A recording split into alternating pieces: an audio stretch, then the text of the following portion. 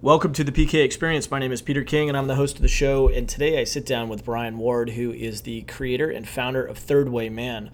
Third Way Man is a movement, really, that helps reignite men's souls, helps them get back on track so that they can make an impact in their life and in their communities, in their families. And Brian's stuff, it just jumps off of the screen. It jumps off of the page. His words are so inspirational. I highly recommend him if you're a man that's looking to level up your life.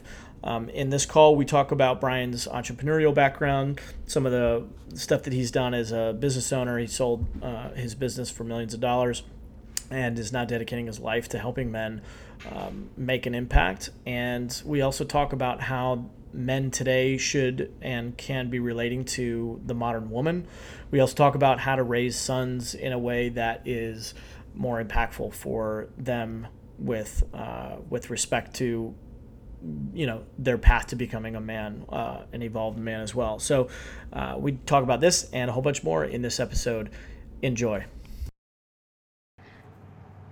All right, Brian Ward, thank you so much for taking some time today to be on the call. I'm excited to have you. I have a million questions that I want to talk to you about. But again, just first and foremost, thanks for carving out some time. I know you're pretty busy right now with a recent product launch. Oh, you bet. Glad to be here.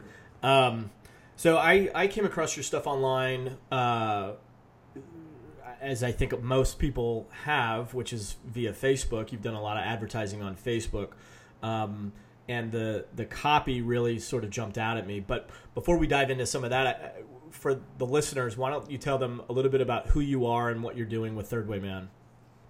Sure. So again, Brian Ward, founder of Third Way Man. I've been involved in online business, advertising, marketing, copywriting, writing for a number of years. And Third Way Man really was the culmination of all of that in combination with my experience as a husband and father. And I saw a big gap not only in the marketplace, but in our culture for a way of talking about masculinity, committed masculinity, and addressing some of the concerns and the experiences that dads tend to have that there's really not a authentic discourse about in the public area. And so is out of a desire to really create the sorts of conversations and support that I would love to have had myself as a customer, not experiencing that, going out into the marketplace and looking to create that and fill that gap. Mm-hmm. Yeah, I mean, I find that it's such a void in our culture today. Like, what is real masculinity? What does it take to be a real man? And I wanted to get your feedback a little bit on that. Well, first and foremost, how do you define what makes a man? Well, I go back to the name of the brand, Third Way Man. I think a lot of us as men feel like we've been raised in a culture that dumbs everything down, where the options, not just of what products to buy, but even how to be at the core level, gets dumbed down to option A or option B. You're the asshole or you're the coward. We have these very kind of polarized options. Whereas the Third Way Man mentality is that there's always an option C. And really that's that gray area where you create something that is different, where you harness your own insights and your own lived experience to create a full dimension of what masculinity looks like. Again, not resorting to these dumbed down stereotypes that we tend to get handed to when we're young boys, but just don't satisfy, that are too shallow and not rich enough to really carry us, to let us go the distance. Yeah, on your About Us page, you take that one step further to explain that the asshole is really, I forget exactly what you said. It's no love, but all strength, no love, I think it was. Right, yep. Yeah, high strength, low love. High strength, low love, whereas the coward is high love, low strength. And the Third Way Man really being the culmination of both high love and high strength. Exactly. You see it all the time, whether it's with geopolitical conflicts or even just trends within culture. You tend to have pendulum swings where you have, in the case of masculinity, you've had a period where man was on top, where man called the shots, and living out that very, what's often called patriarchy, living that out created a lot of fallout and a lot of blowback that our generation of men has dealt with and been taught is bad.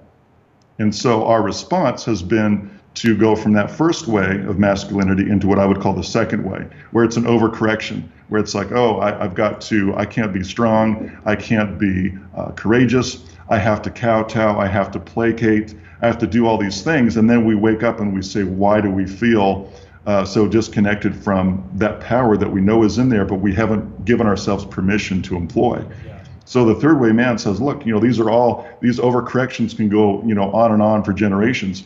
How do you take the best elements of each of those? Because there's always going to be moments where we need to dig in and be that first way man, where we need to let blood flow, protect our families, and that's a good thing. But you don't want to always live in that state, because that's not productive. You're not going to end up creating things that last if you're always defaulting to burn shit down mode, if that makes sense. Yeah, 100% it makes sense. How do you think that we got here?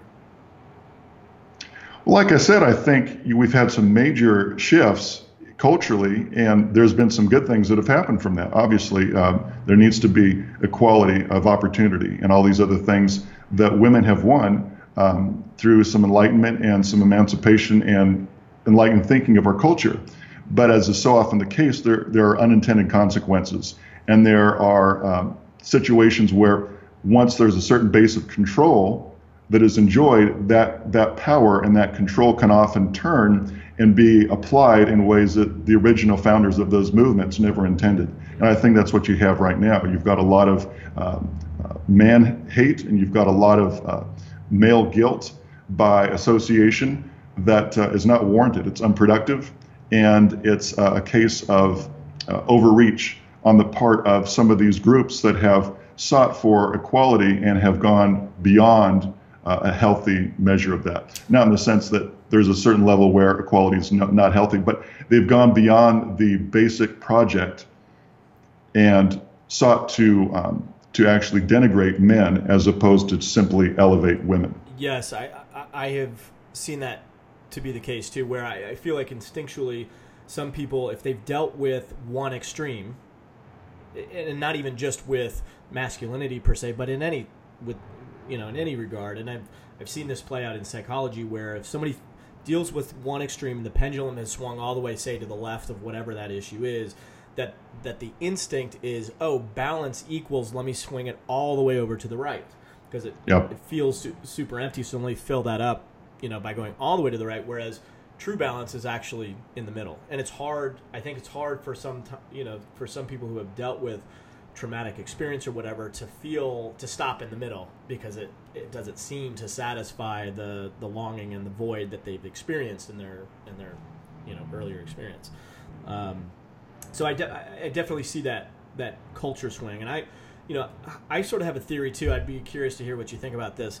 That obviously we have the women's rights movement and women empowerment. You have sexual liberation. Women now. I mean, that has fundamentally changed the dynamic of relating within very recent history. I mean, we're talking about a handful of decades, as opposed to hundreds of thousands of years of evolved history, where now women can have sex in a recreative space and not be thinking about it in terms of only procreating. I mean, that's really changed on one level how men and women relate, but that's just one issue. I think another really big issue, this is again a theory of mine, is that I think we're still sort of feeling aftershocks, if you will, from World War II, when all of our, we call it the greatest generation, a lot of those men went over, they either got killed or they came home and they just weren't the same psychologically, mentally. And so we see a lot of the baby boomers that grew up that were ready to change the game. Like they didn't, for whatever reason, they were ready to swing the pendulum a different direction. So I still kind of feel like we're dealing with even aftershocks from something that impactful that happened, 50, 60 years ago. So anyway, I definitely see that culture need to speak more into that masculinity space. How do you respond to the people that do talk about the patriarchy, that say that this, that men are the problem, like, and here you are trying to evoke more masculinity when they're saying, no, masculinity is toxic, masculinity is the problem. How do you respond to that?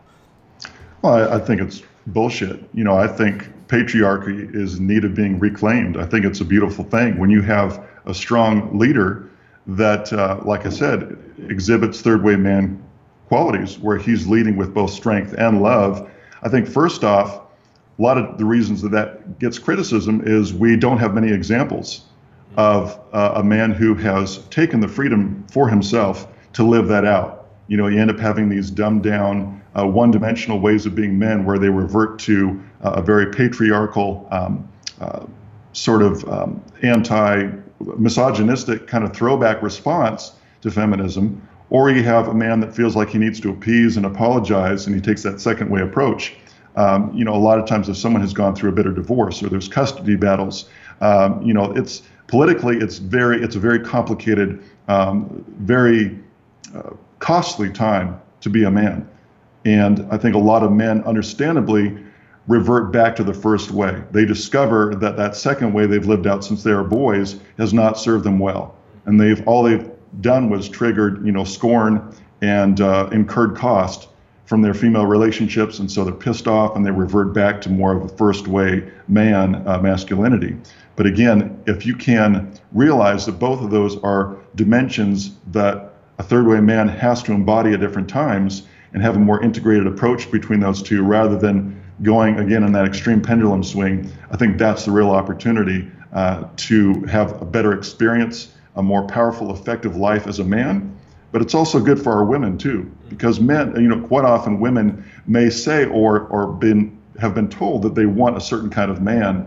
They get that, and there's something missing. That spark is gone, that polarity, that chemistry is gone, because as you said, we're the products of however many years of evolution, and we do not find attraction or chemistry or even a productive working relationship when that masculinity and that femininity are not combined and paired in the way that we're designed to be paired. Yeah, I always laugh when I hear women say, "Oh, I just can't find a man because they're so intimidated by my strength." And I'm like, do you have any idea that men grow up around testosterone and competition and strength and hierarchy and the desire to one up each other? Like the idea that a woman's going to step into that and we're going to feel intimidated by it if we're in our natural strength is ludicrous. It's like, no, we're not intimidated by it. It's just not attractive. It's just not attractive. Now, be strong, be a leader, like go forge, your path. I have no problem with that.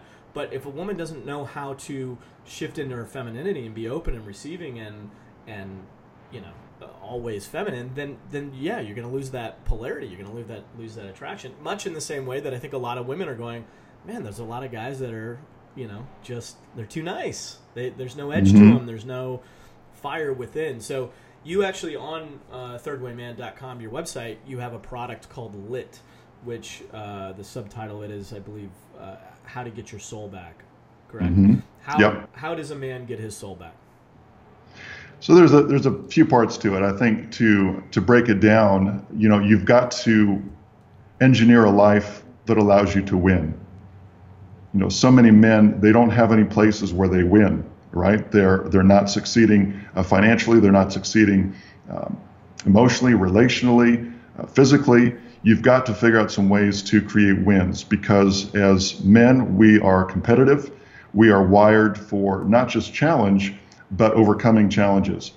And in a lot of ways, the decks do feel stacked against us. Like we mentioned before, politically, culturally, it is complicated and financially dangerous in many ways to be a man today. And so you've got to figure out some ways to engineer wins in your life. Secondly, you've got to pay attention to your capacity. So often we will go right to redline in terms of our, having short hours of sleep, poor diet, and there's this go, go, go mentality. And it's not sexy in many ways. It sounds too basic, but as is often the case, the fundamentals of good sleep, good nutrition, exercise, giving yourself built-in times for adventure and renewal, those things, you talk to any dad who's got young kids, especially underfoot, and maybe 1 time out of 10 will you find someone that actually invests in their capacity for greatness by taking care of that basic biology. So that would be the second thing. And then third is realizing that just because you're a dad, that doesn't mean you get a pass on making your dent in the universe. So often men will actually use being a family man as an excuse to not go out there and try to kick ass, to figure out what were they put on this planet to do. And that's the complete opposite of what you need at your core level, but also what your family needs, because it's pursuing what you were made to do that allows you to create the resources that allow you to have that life for yourself and your family that you want to provide them with. Okay, your kids, they don't want to be your excuse.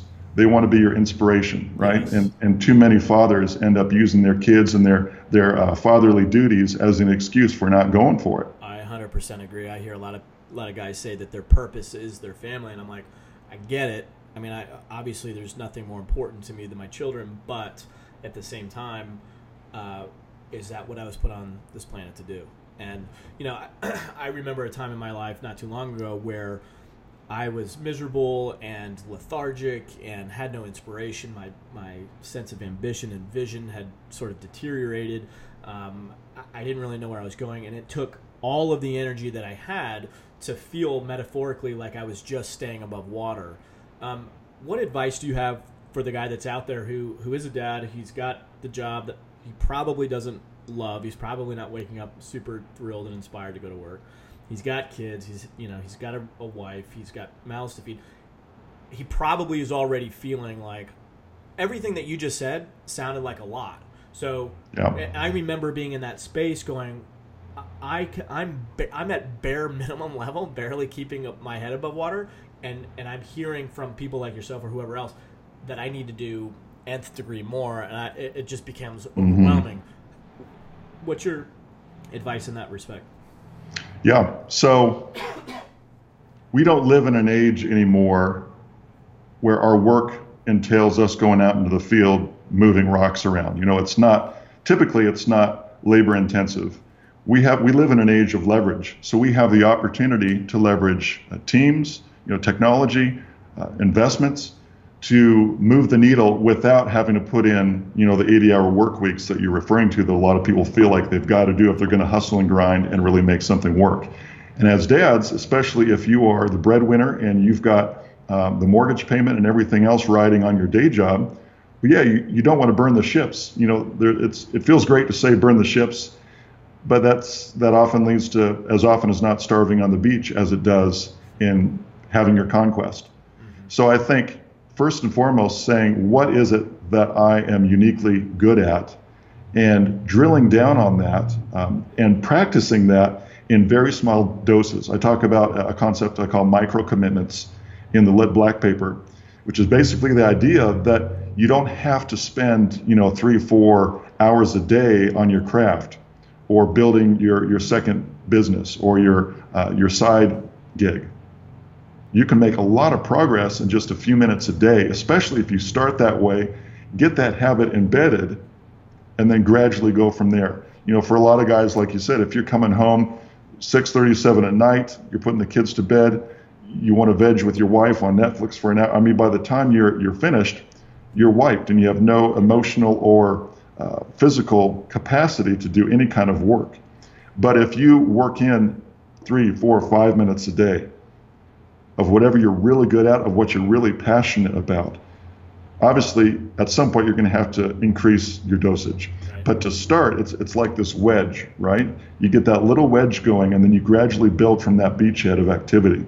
And as you do that, you release this momentum, because these projects, these passion projects that you've put off for years, for decades, you've said, when I'm older, when the kids are gone, then I'll do that thing. If you start doing that now in small form, all of a sudden you've taken something that was decades away in your mind and you've made it manifest now. You get to taste a little bit of what it's going to be like to move the needle of that part of your life, that bucket list part of your life. And that unleashes tremendous energy and a sense of momentum. Yeah, I think too that with that whole idea of energy, I found it for myself in my experience that I had the brakes on. Like I'm trying to drive forward while I have my foot on the brakes, and that that being out of alignment is increasingly and exponentially energy consuming, and so part of re-energizing myself was to realize where was I putting on the brakes, even in my own thought, like psychologically, where I was not in alignment with who I aspired to be as a man, as a father, as a husband, as whatever, as a leader in my community, etc., as a creator, right? And what am I not meeting that I need to start meet? And I think you would agree with this too, that when you start to fall in alignment with who you are, what you're meant to do on the planet, etc., so it's energy inducing, and so you can actually do more, exert more energy, have more capacity, work longer hours, and actually have the action refuel you. And that was a dichotomy that I had to get clear in my head, because again, I was just in a state where I felt like I'm already maxed out and I'm being asked to do, considerable amount more, and I was like, oh man, I felt like such a failure. But it was because I was grinding so much in ways that were inauthentic to my soul, that of course it's energy depleting when you're not being who you are. So that alignment, I think, is key as well. The other thing too, I just wanted to mention that was really helpful for me at the time was my uncle said to me one time, because I went to him and I said, hey, I'm not in a very good place right now. I've got really low energy. He's like, look, you got 2 little kids at home. Understand you're in a stage, and regardless of what your purpose is and all this other stuff, having 2 little kids at home can be exhausting, period. I mean, on both parents, And so that was helpful too for me to realize, like, there will be an end to this tunnel, but understand that there are various stages to this whole experience. So that was helpful for me as well.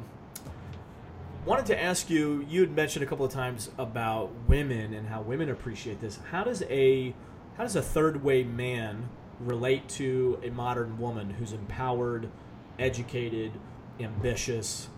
What does that relationship look like? I've asked this to several of my other podcast guests. I'm curious to hear what your thought is on that. Yeah, it's a challenging time culturally to be a man, and I would say it's just as challenging culturally to be a woman. And a lot of times you might look at some of our earlier conversations in this interview and conclude that, women are on top and they've got it easy and men are under heel. And I would argue that's not the case. I think there are just my alarm is going off here. I think there's just as many, if not more, expectations on women, and all the age-old challenges and voices in the head about not being good enough or pretty enough or doing it all, not being the support, not being the breadwinner in this new paradigm. There's an enormous amount of pressure on men and women. And so I think first and foremost, having some tenderness and some empathy with your wife, with your woman, and realizing that it's not as simple as saying this is the new paradigm and women have the run of the roost, because that's definitely not the case. In a lot of ways it's harder because you have a lot of rights and freedoms that have been legislated, but that has not necessarily trickled down to the bedroom. You can legislate a certain reality for women. Enforcing that is a different matter, but you cannot legislate the heat between a man and a woman. And so in a lot of ways, as you've said before, men check out. They see the power dynamic having changed in many ways. They say, you know what, it's no longer worth courting a woman. It's no longer worth putting up with all the risks of child support and a court system that may be biased against fathers. And so they check out. And so all of a sudden you have good women who want to have a loving, mutually enriching relationship in marriage, and a good man is hard to find because it's no longer worth it for a lot of men to participate in the game. And so I think, again, having that humility and realizing that it's not easy for women either, and that can take some of the fangs out of some of the sexual politics and some of the gender wars that a lot of people find themselves in. Yeah. And I think too, realizing that in the same way there's not a simple one-dimensional way to be a man, I think you have to realize too that a relationship between a complex modern-day man and a complex modern-day woman is going to require some imagination, some creativity, some experimentation. and that there's this human tendency to want to find the convenient form to slip into and say, okay, this is the formula for how you do X. And you've got to resist that. You've got to say the formulas are for people that don't want a unique, amazing life. If you want a rich, uncharted life, you've got to use rich, self-created, uncharted forms to get there.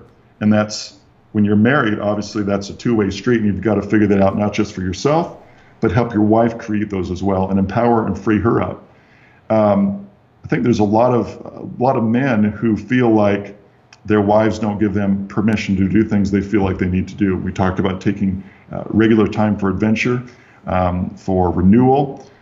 If you want to get that for yourself, you also need to extend that to your wife. You've got to give her personal getaways and figure out ways to free her up to do the things that fill up her soul and really renew her at a deep level as well. So those are a couple things that come to mind. Yeah, what you just said there a second ago about that a lot of men feel like they don't have permission from their wives to go have a sense of adventure. I think that in and of itself is part of the issue where, Yep.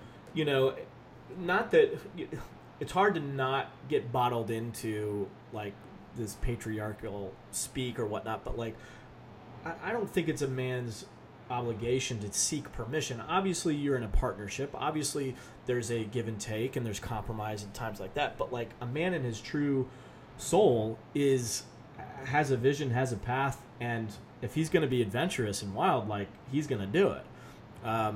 So I find that a lot of conversations that I have with other men is they speak in those terms, like, well, my wife won't let me do that, or what. And I'm like, dude, get your balls back. You've already lost. You've already lost. And surprisingly, a number of women, even ones who are aware, who are working on trying to be better partners, are still saying things like, well, should I allow my husband to do that?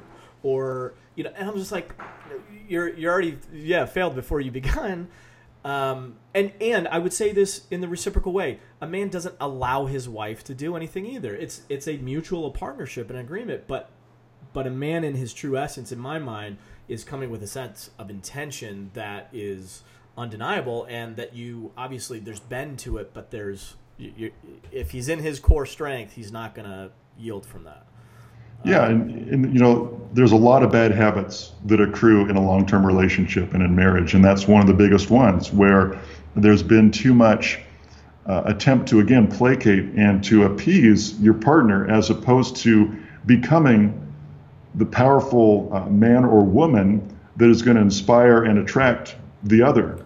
And to, again, like you said, you feel the power draining out of your body when you even mouth those words. Honey, can I? As soon as the words are, you've already lost, and you can just tell energy-wise that it's the exact wrong move. But to say, Friday, I'm going to be in Austin. I'm going to this river. I'm going to tear it up with my bros, and obviously you got to free up space for her to do the same. And if there's pushback, it's like, oh, you haven't been around. It's like, hey, this is something I've got to do. This puts me in my best place. This makes me stronger, more resilient.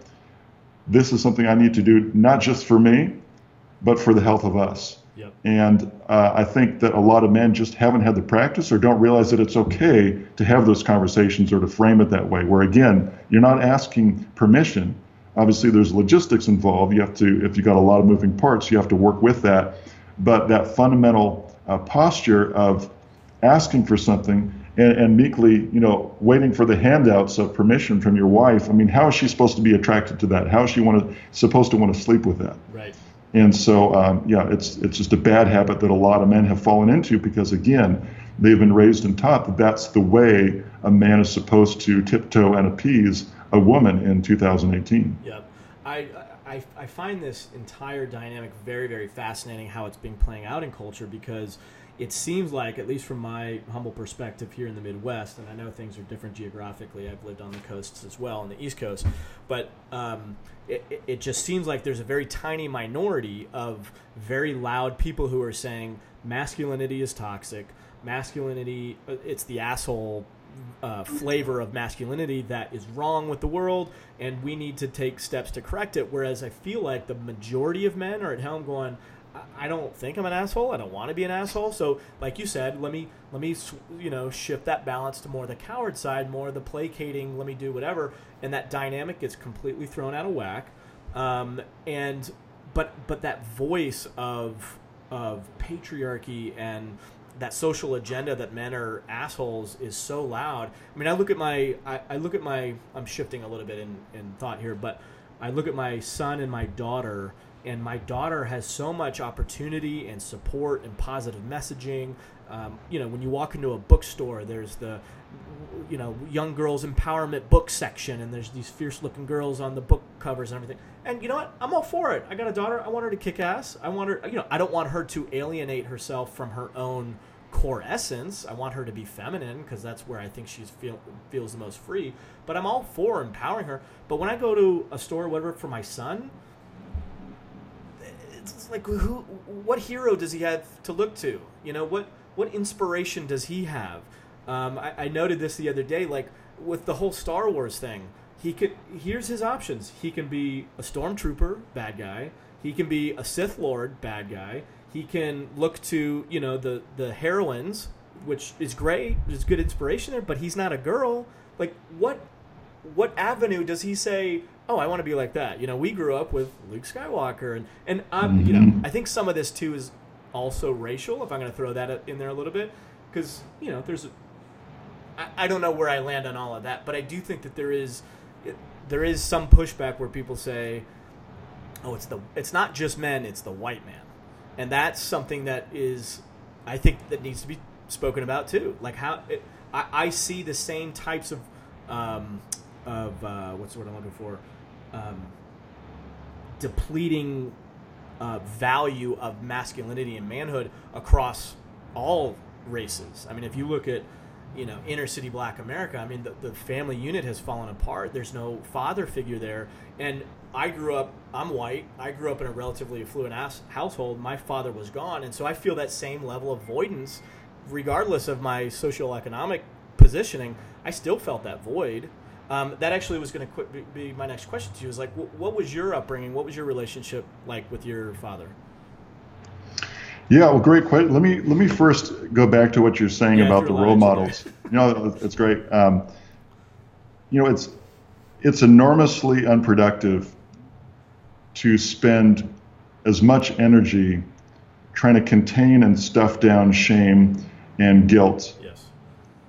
And that's where most men are right now, where they have so much energy that's bled out and consumed just in feeling okay about themselves, or trying to get to a place where they feel okay. Defining yourself by what you're not is exhausting, and that's the position that a lot of men find themselves. And again, there's so much more power available to you if you can ignore all those scripts and all those formulas and all the propaganda about who you are or aren't, and just figure out what you want. What are you good at? What's something that you are uniquely able to impact the lives of thousands or tens of thousands or millions of people potentially doing, and then do that. And don't give a shit about what anyone else says in terms of your suitedness or not for that, or your worth, or the validity of you as a leader or a player in the game of life, because you have all these accidental traits that you didn't choose. You didn't choose to be white. You didn't choose to be a male. What you're given is what you need to be who you are.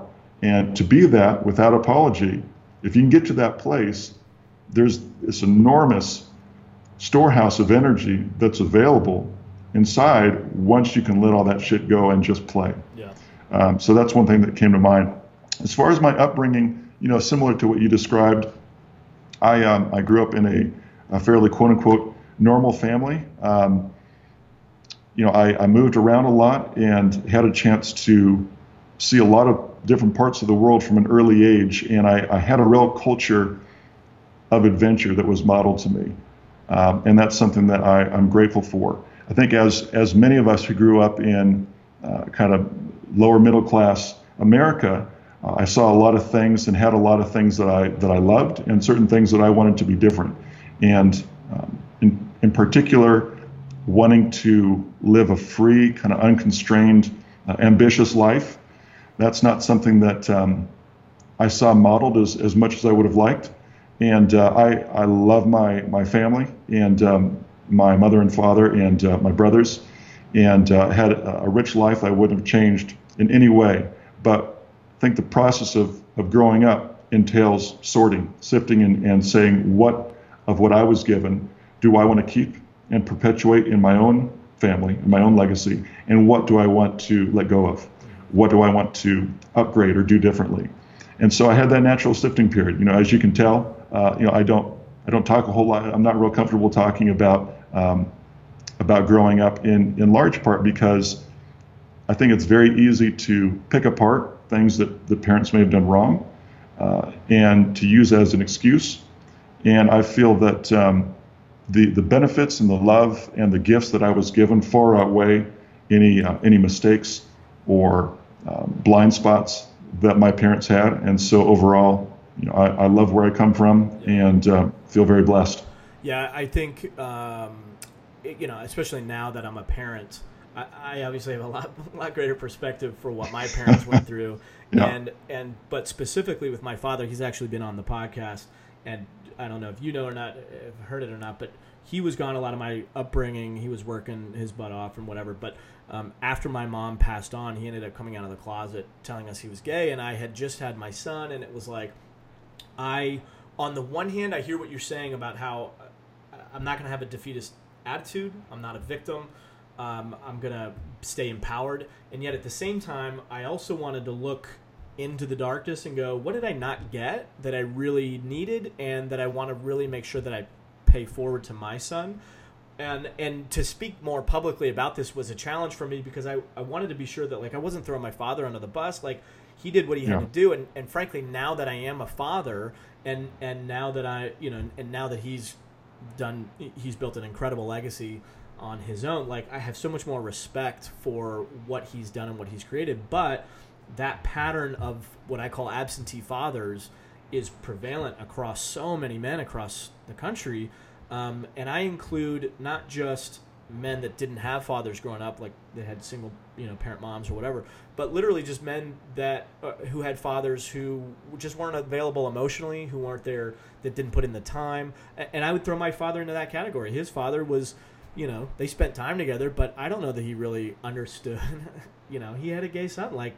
He didn't meet his needs either. There was an emotional gap there, an emotional void. And so, what do you think that we need as men to do to be better fathers for our sons? First and foremost, not to outsource key parenting experiences or key teachings. Our school system is doing a deplorable job of preparing our kids for the marketplace, and that's especially true when it comes to core life skills. And I think there's this habit that we often fall into that, someone else is going to take care of that. We live in this society where we have these clear divisions of labor. Someone else is going to take care of my son's this or my daughter's that. They're going to fill in that learning piece. And you can, go that default route, and the basics may be taken care of or not. But if you want your kids to live an exceptional life, if you want them to be not just equipped at the bare necessity level, but to truly have what they need to flourish, that's up to us. And especially those things that are more subtle and that are not going to be showing up on any school curriculum. The ability to make decisions under fire, in other words, hot decisions where you don't have all the time to research and do facts, collaborating, consensus building, leadership, even some of these things that we do pay lip service to. I see so few examples where those things are really taught and modeled in an effective way for our kids. So that would be a general answer. More specifically, we talked about boys a little bit in terms of the lack of resources or even the lack of a tradition or an acceptance of what it's like to be a boy. I'd argue that schools, are really biased in terms of how they're constructed. Yes. To work within the psychology of our girls. They're not good for boys. A lot of times boys are much better off being homeschooled, in my observation, especially during their elementary years, because all they want to do is, squash bugs and climb trees and build forts. And if they're asked to sit down at a desk with their, hands folded and face forward, that's just a recipe for failure. So they get taught from a very young age that they don't have what it takes, that they're deviant, that they don't fit in current society. Whereas for girls, it's like, not so bad. I get to interact with the teacher. We've got, all these other, habits and processes that we can rely on. And I think in many ways it's more suited to how a lot of girls end up thinking and being. And so to kind of reach out and save our boys, from the system, in a sense, is a huge calling. And to figure out some ways to give form and opportunity to their boyishness, to take them out on hikes, to go swimming, to teach them how to carve a stick or how to make a fire. I was teaching one of my kids the other day how to make a fire with a match, and then eventually we'll figure out, starting with a bow drill, and go through all these things that they may or may not need. But there's that meta lesson, right, of self-reliance, of problem solving in the wild, and these things that translate to their whole life, that they're just not being taught, especially in a school system that really denigrates and undermines the very fact that they're boys to begin with. Absolutely. The thing I try to impress upon people is that men are fire. Young boys are a flame. And when they hit puberty, that flame gets doused with gasoline. And there is no containing that energy. And if you don't provide guidance and put up bumpers and essentially a fireplace for this energy to learn and grow and experiment and be wild, it's like dropping that flame in a wide open dry field, and so then you get the wildfire, which I would say in your speak is the asshole. Like, he just burns everything down his path, does what he wants to do. It's very destructive. Or it's the converse side where he goes, I've got this energy in me, but I see in culture everybody talking about how bad it is, so I'm going to repress it. And I'm going to extinguish my flame and just be, a placating coward.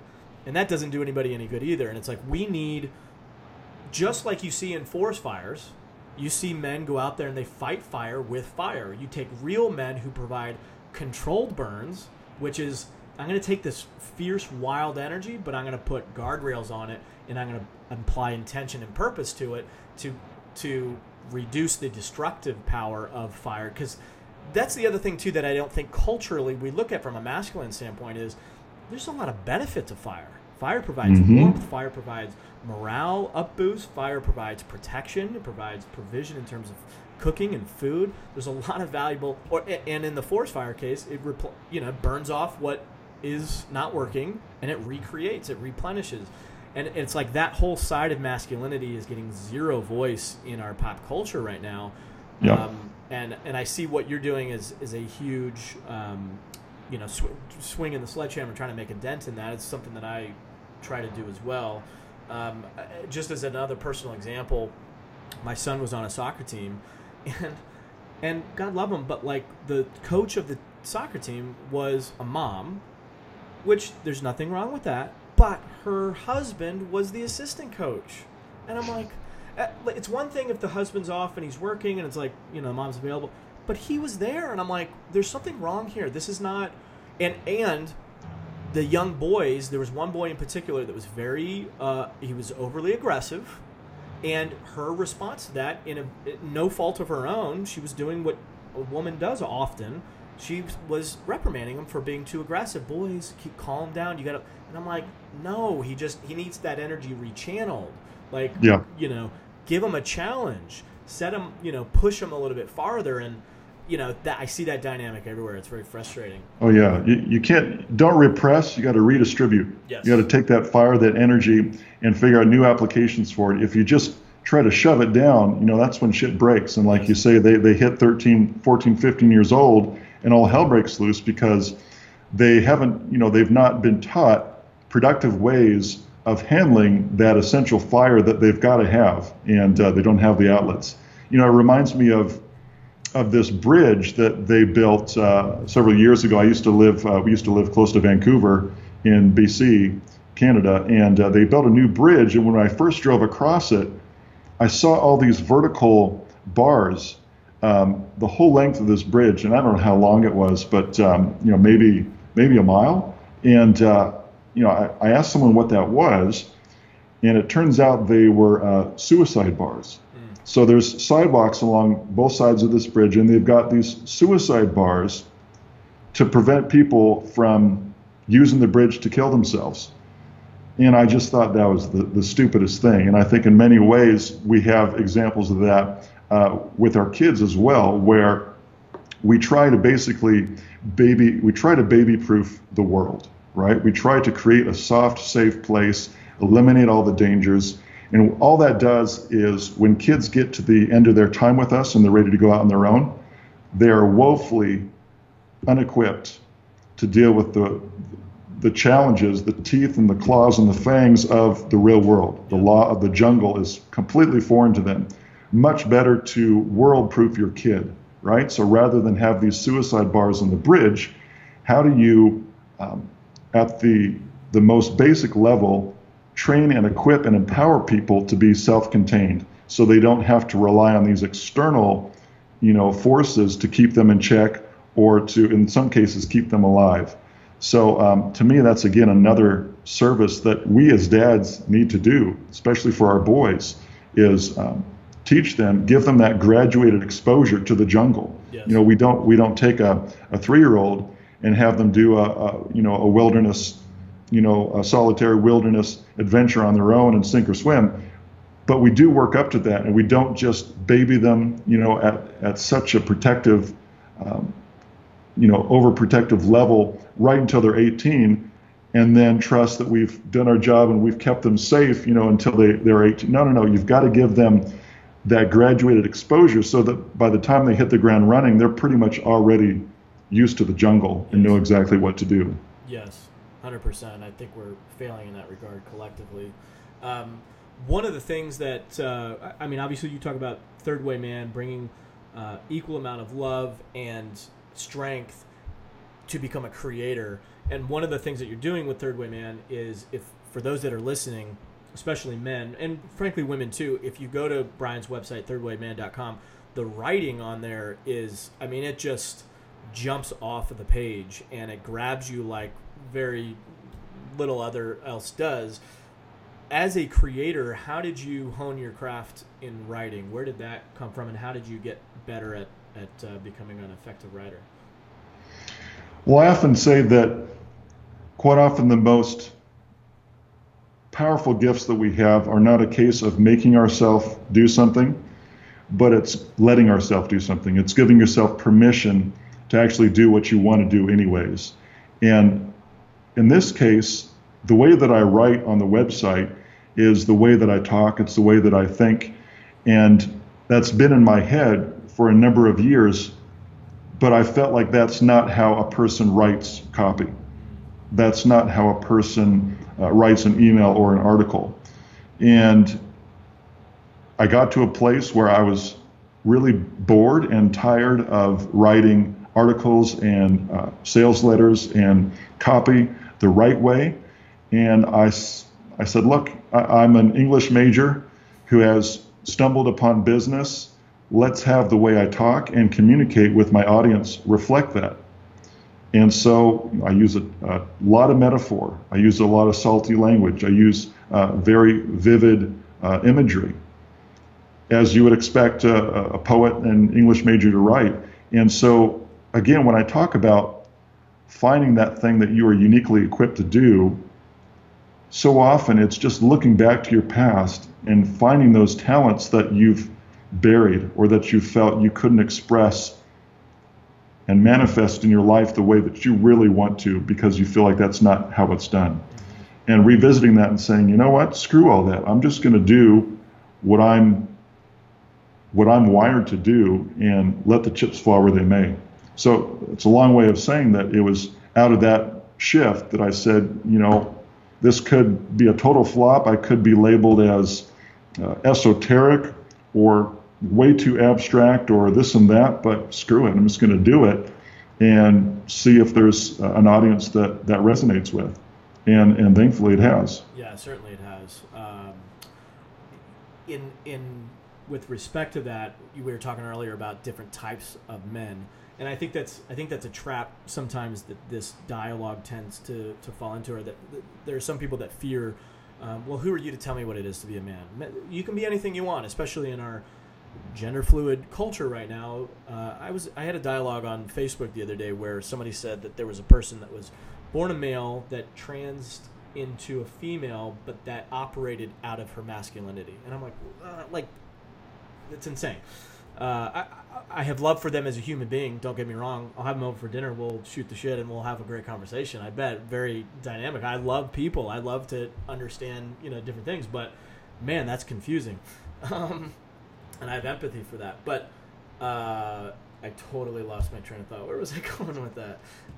The different types of men, right? So you're putting forth what I see as like the creator, the artist type of manhood, which is very appealing to somebody like myself, and I think it speaks to other creators. Are you familiar with like Seth Godin? Yes. Big fan of Seth. He's got a ton of great content around. Get your work out there. Click, push the publish button. Get it out there. Don't worry about it being perfect, etc. And I think that slice of masculinity is also sorely misrepresented, underrepresented, I should say. I think men overall are a voice for men, but also within that, underneath that umbrella, the artist in specific. So I love what you're doing, and I'm fully in favor of it, enthusiastic about it. But I think that's something else that other men need to think about too, is like, what type of man are they? And so if they gravitate, that would be something I would think. Would you agree with this, where like you look at what you gravitate to? Because I'm in some other men's group, and there's definitely different, they're putting forth different types of energy. Have you read the book King, Warrior, Magician, Lover? I own it. I've not read it yet. Okay. It's a great book to just say, look, here's 4 different types of archetypes. I find that that's a really good book for men to read because, I see what you're doing is more in that magician archetype where it's the creating and the purpose-driven stuff. And I'm in another group that's very warrior-heavy, which is all about action and vision and conquering, etc. I find that to be a very useful book for men to help them better understand themselves, and then also see within other men different traits, different patterns of behavior. And then of course I did buy Lit, and you've got some other upsells on there too, which are really great as well. Can you speak really quickly about what those are as well? Because I think those are important pieces to the masculine experience. Sure. So, we've got some other products and courses. We've got a course called the Get Shit Done course, masterclass. It's a productivity course. We just recently launched a new experiment, a new initiative called Body of a Warrior, which basically incorporates what we think of as what ancient tribal structure would look like reimagined for today, and harness that inherent power for men to achieve their fitness goals. So that's our newest project. We were talking about that before the interview. That's our newest project. I'm very excited about that. In many ways, I think that points the way towards the future of Third Way Man, where it's more of a community and a transformation platform, as opposed to your classic kind of information product business. And so lots of great things in the works. Very excited about those new directions. Yeah, that's great. We're pretty close on time, and I want to be respectful of it on your. Are you okay with time, or do you have a hard stop? Yeah, I'm good. Okay. What do you see as the vision of Third Way Man, for one, and then also paint us a picture of what the ideal vision looks like for masculinity in America in, say, 5, 10, 15 years? For Third Way Man, we believe that you free the man, you free the world, and that to whatever extent you can help a man, in particular a father, because he's got several people counting on his wholeness and his powerful nature being reclaimed, but to whatever extent you can free up and empower a man, then there is this ripple effect that happens in his family, in his extended family, in his community. And so we feel that, as opposed to a lot of these pie in the sky social movements that want to end world hunger or introduce world peace, to us this is a very strategic, very doable way that we can make a huge dent in the universe by re-engaging men so that they're more tuned in fathers. They've got more resources, more freedom, more power to live out their vision, and are freed from a hand-to-life or a hand-to-mouth existence, and can actually go beyond that and create and lead and inspire hosts of other people. So we think our main KPI is members, those that are members of the Third Way Man community, and therefore availing themselves of the support that we offer to help them become more engaged and more empowered as men for all those reasons I mentioned. As for masculinity, you talked about gender fluidity. I would love for us to get to a place where men have the confidence and the courage and claim the right for themselves to adapt to all the different modalities that their life and their goals demand of them. There's a time to be a warrior. There's a time to be the magician. There's a time to be the king. And to be able to artfully weave and bob, to adapt on the fly and be who you need to be without apology, I think will usher in a whole new age of how men and women relate, how men build things, and how our institutions are enriched, how our communities are strengthened. If men are freed up to be men, to not have to waste all that time and effort on explaining themselves and apologizing for themselves, then I think that'll free up tremendous amounts of progress that won't serve just men, but also all the people that care about and depend on them. Yeah, that's such a profound element in full authentic masculinity, that idea of being unapologetically masculine. Because I think it's the antidote to the shame and guilt that you were talking about earlier. Where do you think that shame and guilt comes from, and how can somebody get out of that? What's something that they could take away from this call to help them maybe get out of that? That's a loaded question. I mean, that's a hard question to answer, I realize, in a short call, but is there something that somebody could do to start to take steps for being okay being themselves and not feel all that shame and guilt? Is there anything that comes to your thought of that? Well, I think to understand that as a modern man, you're in the crosshairs. You're kind of a victim of circumstance in a political power struggle. Okay, you've got these groups of people that have won a certain amount of power for themselves, and that power doesn't just get laid down voluntarily. Once there's a power base in play, it tends to look for ways to protect and to sustain itself.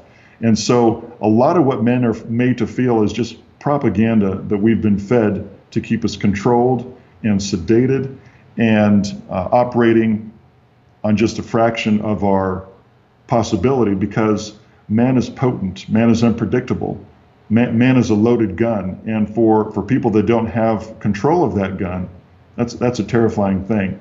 So the answer isn't to dumb yourself down, to neuter yourself to fit the expectations that have been put on you. It's to throw it off and realize that what has been said does not apply to you, that if you have good intentions, that you desire to serve and love your family and the world at large and to use your gifts, then all the bullshit propaganda doesn't apply to you. Disregard it, create your own life. That's the key to freedom and happiness and fulfillment in an age where it almost feels like that's impossible for a modern man to achieve. Yeah. Are you familiar with Jordan Peterson? Yes. What's your take on him? I love it. I consider anyone who is doing the kind of work that we seek to do at Third Way Man, that's helping men become more authentic and more free, more powerful, I consider them a brother in arms. So I love it. Who are some of your other influences?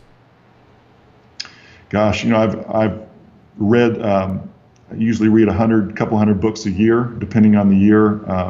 As I said, I studied English, so a lot of philosophy, a lot of literature. I'd like to think that has given me a certain understanding for the human condition, to understand and be able to empathize with what it means to be human and all the challenges and darknesses that can entail. Other than I read very widely, business, psychology.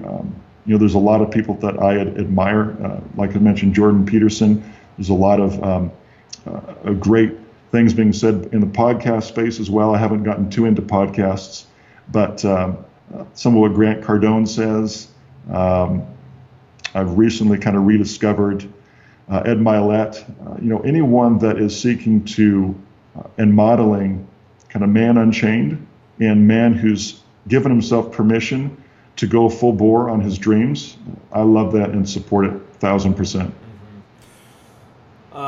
I agree. I do too. I feel like, as you mentioned earlier, I don't remember the exact words that you said, but an empowered man creates a free world. What is that? Yeah, that's a great way to say it. Yeah, and I think to some degree it works in, I know some women leaders who are helping women be better, more empowered leaders, and they say the same thing. An authentic, empowered woman creates a free world as well. And I think as a culture we're looking at masculine and feminine as sort of this adversarial relationship. Which one is better? Which one is?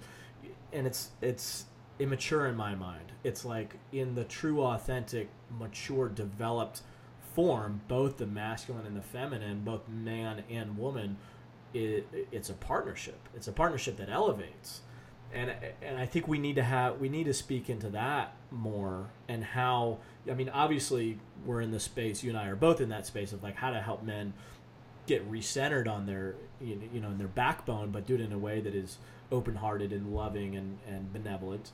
But how does that then therefore relate to women? Because that is our life, men and women. You look at the political, the two political parties, and one represents more feminine qualities, one represents more masculine qualities, and there's a debate over which one is better. And I keep thinking like, no, how do we complement each other?